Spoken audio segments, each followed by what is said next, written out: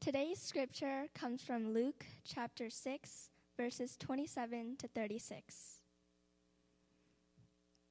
But I say to you who hear, love your enemies, do good to those who hate you, bless those who curse you, pray for those who abuse you. To one who strikes you on the cheek, offer the other also, and from one who takes away your cloak, do not withhold your tunic either. Give to everyone who begs from you, and from one who takes away your goods, do not demand them back. And as you wish that others would do to you, do so to them. If you love those who love you, what benefit is that to you? For even sinners love those who love them. And if you do good to those who do good to you, what benefit is that to you? For even sinners do the same. And if you lend to those from whom you expect to receive, what credit is that to you? Even sinners lend to sinners to get back the same amount.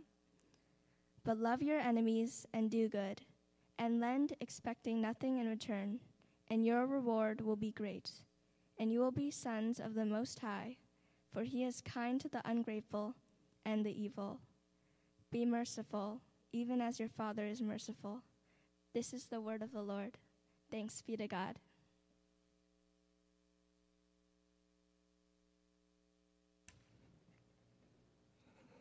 Please join me in prayer. You are indeed a merciful God, more merciful than we can ever fathom. And because of your mercy, we can have life. We have forgiveness. We have hope. God, remind us again, especially in the midst of a pandemic, that your good news, the gospel of Jesus Christ, how you've penetrated and came into darkness to redeem us, can continue to move us, continue to bring hope, continue to remind us and reframe how we think so that in the midst of panic, that your word clarifies and continues to guide us, that our faith is beyond this world. It is you. Help us to be a blessing, Lord God, as we're reminded of these truths. In Jesus' name we pray. Amen. So I want to jump right into it, and we're at Luke chapter 6, and verse 31, it says this.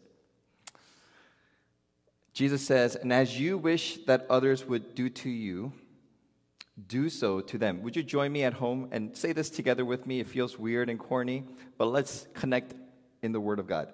And as you wish that others would do to you, do so to them.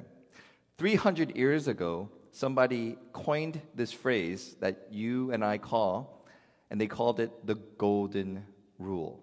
That wasn't in the Bible, the phrase. It was somebody 300 years ago that coined it, and now we have come to know it as the Golden Rule. The Gospel of Matthew, which is the first book of the New Testament, has the same scripture, and Matthew adds this phrase, for this is the law and the prophets. Well, what does he mean by that?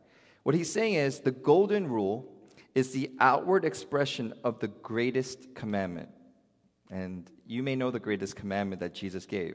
He summarizes all the commandments into this great commandment. Love the Lord your God with all your heart, with all your soul, with all your mind, and love your neighbor as yourself. So what Jesus is saying, according to Matthew, is the golden rule, do to others as you would have them do to you, is the outward expression of the greatest commandment. Some of you have asked, how do I love God with all my heart, with all my strength? How do I love my neighbor as myself? Here it is. Think about them and do to them as you would have them do to you. So this command is interesting because it is both very easy to do and at the same time, it's very difficult. Let me explain. It's very easy to do because, for example, let's say you're riding down Highway 405 in California, winter night, it's 50 degrees, and your whole family's sleeping in the car. They're all knocked out, they're drooling in the back, your wife is just passed out. You're driving and you're like, boy, I could use some fresh air. And you want to open that window. And here's what I know you won't do. You are not going to lower all the windows and go, that feels so good.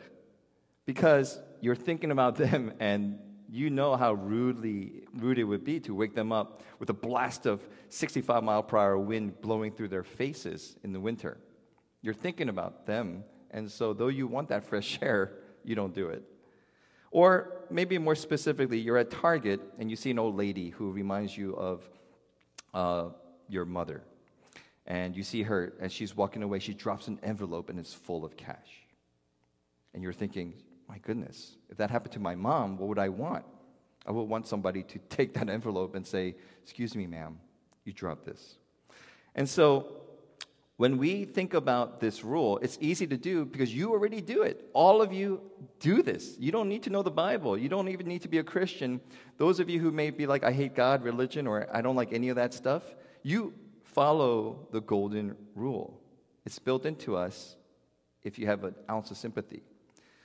And so it's easy to do this because it's being good citizen, humane, or being kind. But at the same time, it's incredibly difficult because Jesus puts his command right smack in the middle of a teaching. It's like the beef patty of an In-N-Out hamburger, and it's surrounded by 2 layers of bread. What are those 2 pieces of bread? Look what Jesus says. He starts this section by saying, verse 27, "But I say to you who hear, love your enemies, do good to those who hate you. Bless those who curse you, pray for those who abuse you." And then at the bottom of that hamburger bread, verse 35, "But love your enemies and do good." Twice. He's sandwiching this command, do to you others as you would have them do to you, not just as a moral living and best practice, but this is how I want you to treat all people, including your enemies. Right now, Republicans, Democrats, people who have preferences for races, and people who despise their neighbors, or all the people, you're being challenged by Christ to say, this is the new way in my kingdom. And so Jesus gives us a challenge that doing good to people you like, people who are good to you, people who would bless you with money and friendship, it's easy. But doing good to others as you would have them do to you, to enemies, boy, he's raising the bar. Verse 33, Jesus adds this, "And if you do good to those who do good to you, what benefit is that to you?" In Greek, he's actually saying, if you do good only to those who are good to you, there is no grace. There is no charis. That's what the actual wording is. That's not grace. That's a contract. If I'm best friends with somebody and they give me free Nabisco cookies, or they give me $100 or free video games every time I hang out with them, and I'm kind to them, is that kindness grace? No, it's this mutual benefit, and there's no grace needed. But what Jesus is saying is, what if you were doing this to people you can't stand? What if you're doing this to people who you completely disagree with, theologically, politically, philosophically? What about people who may never return kindness to you? Would you do to them as you would have them do to you? Your enemies. Again, Jesus is saying, as you wish to do to others, as you wish that others would do to you, do so to them. The golden rule. So Jesus concludes this whole section in verse 35 with this. "But love your enemies and do good and lend, expecting nothing in return." That part is kind of important to teach our kids, right? When you give something to them, give to them freely. Don't expect anything back. Don't say, hey, I'm going to remember this. Give to them. That's good. "And your reward will be great, and you will be sons of the Most High, for he is kind to the ungrateful and the evil." So let's unpack this as Jesus is closing this out. What he's saying is there's a reward when you do this. What is that reward? It is not going to heaven. You can't go to heaven by doing good. Just on the side, the reason why that doesn't work is you can't undo all the bad you've done. You could add on all the good work, but you can't undo sin. We're born with sin. We do sin. So all the good work in the world can't erase sin. So doing good, Jesus is not saying you will go to heaven. That's your reward. Like all the cartoons, Tom and Jerry, and movies that we see, good people go to heaven. Jesus is not saying that. So what is this reward? What does it mean that we will become children of God, the Most High? Well, Jesus drives it home in the following verse. Please read with me. Ready? I'm listening. Be merciful even as your Father is merciful. So he wraps it all up by saying, so here it is, be merciful. Because your Father, God, is merciful, has been merciful. So the basis of showing grace and mercy to even our enemies, the basis for loving others as you would like to be done to you and doing to them, is rooted in Christ's mind and his teaching in the way that God has shown his love to his enemies, you and I. Maybe some of you took offense, but it's when Jesus says he is kind to the ungrateful and evil, he's referring to you and me. The way Jesus sees sinful people is we're ungrateful. We are evil. And evil not in the sense we go around killing people, but our hearts betray God. We want to turn away from God. We want our own morality. We want to be rulers of our own lives. And we get ourselves in trouble, but God needs to show mercy to save us. And so Jesus is saying, do to others as you would have them do to you. And the power of it comes from the good news of Jesus Christ. That Jesus Christ showed us this grace and mercy when he died on the cross. He lived a life we should have lived. He died the death we should have died. And in Christ, he gives us righteousness, forgiveness, mercy, and grace. This is what Christianity is. We are just poor beggars who have received something we don't deserve. Jesus has done the ultimate golden rule. So, why am I bringing all this up? How does this inform our minds, the church? I'm talking to the church.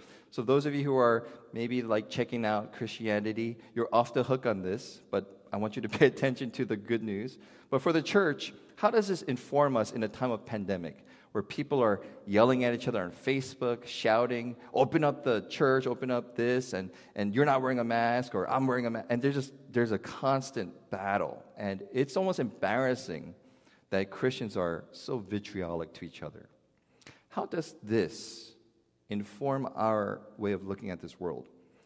I want to share this. First, if the golden rule is rooted in the gospel, we're reminded that the He, God, Jesus, the Holy Spirit, and the we, the community, are more important than the me.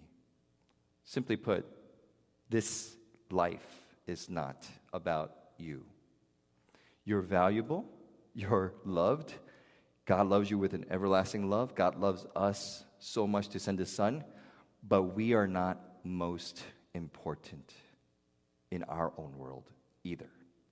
There's a difference. We are intrinsically valuable to God. We are not most important in this universe. And so the golden rule teaches us that. So I want to give you an evidence of how this actually impacts a community. In Korea, they were highlighted by PBS News, and I didn't know this. I saw this 2 weeks ago. Korea had an outbreak of the coronavirus, and they found out they were contained right away. As of yesterday, only 262 people have died in South Korea from the coronavirus. So, well, Koreans have less people than America. Well, let me bring it to equal measure. Compared to the United States, for every million people, only 5 Koreans died. In America, for every million people, 271 people have died. Drastic difference. And Korea is more densely populated. So now Korea is also exporting tests for COVID-19 to other nations that need it. And icing on the cake, they're going to go ahead with their elections. How did Korea do this? Well, we have a little head start. Asian communities are rooted in the we, and the community is more important than the me. It's a Confucius thought that even when you get married, you don't get married because Joey loves Sally. They look at the families and they come together. And so in Asian society, the benefit of the whole far outweighs the individual's rights and preferences. That's an Asian value. So here's how it looks. A young man, can you imagine this in America. Young man was interviewed, and this is what he said, quote unquote, "When it comes to national emergencies, it would be no problem for me to sacrifice my privacy." By the way, privacy meaning they were willing to let the government track their iPhone, their location, check in twice a day where they are, where they walked. He's saying, I would be willing to sacrifice my privacy if the measures ensure our safety. Again, the we is more important than the me. And companies who disinfect go around neighborhoods, they're going to slums and doing it for free because they don't have the money. We're going to eat the cost. We want you to be well. Now, what's great about America is we also have generous people in America. The question is, can you imagine what it would look like if all the Christians in America focus on God's glory and the best for the we, not just thinking about the me? And we realize this is exactly what the Bible teaches. Early on, the first Christians, the early writers, this is what Paul writes in Corinthians, "I have the right to do anything." Darn right, it's a free country. "You say, but not everything is beneficial. I have the right to do anything," but look at this, "but not everything is constructive." And here we go. "No one should seek their own good, but the good of others." And as you look at the dynamic of the early church in Acts chapter 4, how did the Christians live who lived receiving this mercy and grace of God? Not individually, not individualistically. All the believers were one in heart and mind. No one claimed that any of their possessions was their own, but they shared everything they had. By the way, this is not communism. Communism is you have no choice. This is a true community that loves one another. And they're saying, I'm not obligated to give this to you. I want to give this to you because when you are doing well, I'm doing well. This community is valuable. The we comes before the me. And so in the gospel-driven love, how does that shape us in how we think about this in pandemic? Can you imagine if politicians and everyone who's in charge, angry, just took a moment to breathe and say, if I am a child of God through Jesus Christ and what he's done for me, the gospel transforms how I think about my neighbors, even the people across the aisle from me. And it makes us realize I want to put aside egos. I want to put on masks. I want to do what is best for everybody, even if it inconveniences me. So putting aside pride, enduring inconveniences for the sake of others, this is a fruit of the gospel living. We put God and others before us, and we find beauty in that. Just a side thing, if I'm in a fire with you guys in a burning building, and we're stuck, I'm not going to go, wait a minute, are you a Republican or a Democrat? Because I don't want you to help me if I'm in a fire. I only want just people I like helping me. No, when we're in a fire, we're going to say, I don't care who you are, let's try to push this door open and let's get out of here alive together. And Jesus has saved us from the ultimate fires of our own death. And right now, we're called to live out as the church who have experienced God's mercy to give mercy around us. So, all Scripture has this in common. All the loves of God, let me read it for you to see if you hear something in common. John 3:16, "For God so loved the world that he gave his only Son, that whoever believes in him should not perish but have eternal life." 1 John 3:16, "By this we know love, that he laid down his life for us, and we ought to lay down our lives for the brothers." One more. John 15:13, "Greater love has no one than this, that someone lay down his life for his friends." What did you hear in common in all those verses that talk about God's love? There's a cost. Love always has a cost. And it's willing to pay the price of that cost, even for enemies. This is something you and I can only do when we recognize we were the enemies that God poured love and life into. So hallelujah, we can bless others, even when it inconveniences or even risks our own life. And so I want to just wrap up with this. Other religions also have the golden rule. Some of you are saying, wait a minute, I know Buddhists have the golden rule. I know that Judaism has a golden rule. And they all do, but there's one huge difference. There's about 10 religions that have the golden rule, but all of them phrase it this way: what you do not want done to you, do not do to others. It's all negative. So don't do to them what you don't want them to do to you. And that's easy to do. I could just sit in my house, watch Netflix for 30 years, and I won't hurt anybody. But what Jesus does is he flips it, makes it positive. Do to others as you would like them to do to you. In other words, Christ makes it impossible for our followers to remain passive in love. In other words, if there is injustice and you sit aside and just close your eyes and pretend it doesn't exist, you are failing to love. If there is sickness and needs and death and hurting, and we huddle ourselves in just our homes and our churches, what Christ is saying is, you are not loving.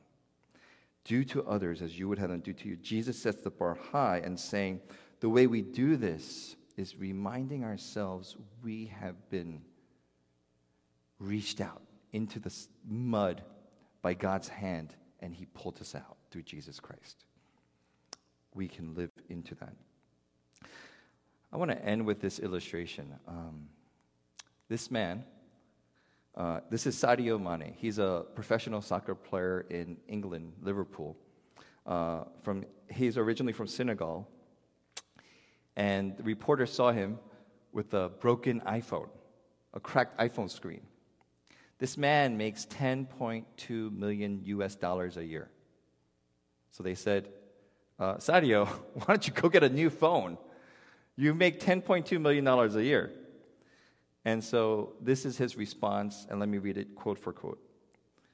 Why would I want 10 Ferraris, 20 diamond watches, or 2 jet planes? What would that do for the world? I starved. I worked in the fields. I played barefoot, and I didn't even go to school. Now I can help people. I prefer to build schools and give poor people food and clothing. I have built schools and a stadium. We provide clothes, shoes, and food for people in extreme poverty. In addition, I give 70 euros per month to all people from a very poor Senegalese region in order to contribute to their family economy. I do not need to display luxury cars, luxury homes, trips, and even planes. And get this, here it is. Here's the golden rule. I prefer that my people receive a little of what life has given me.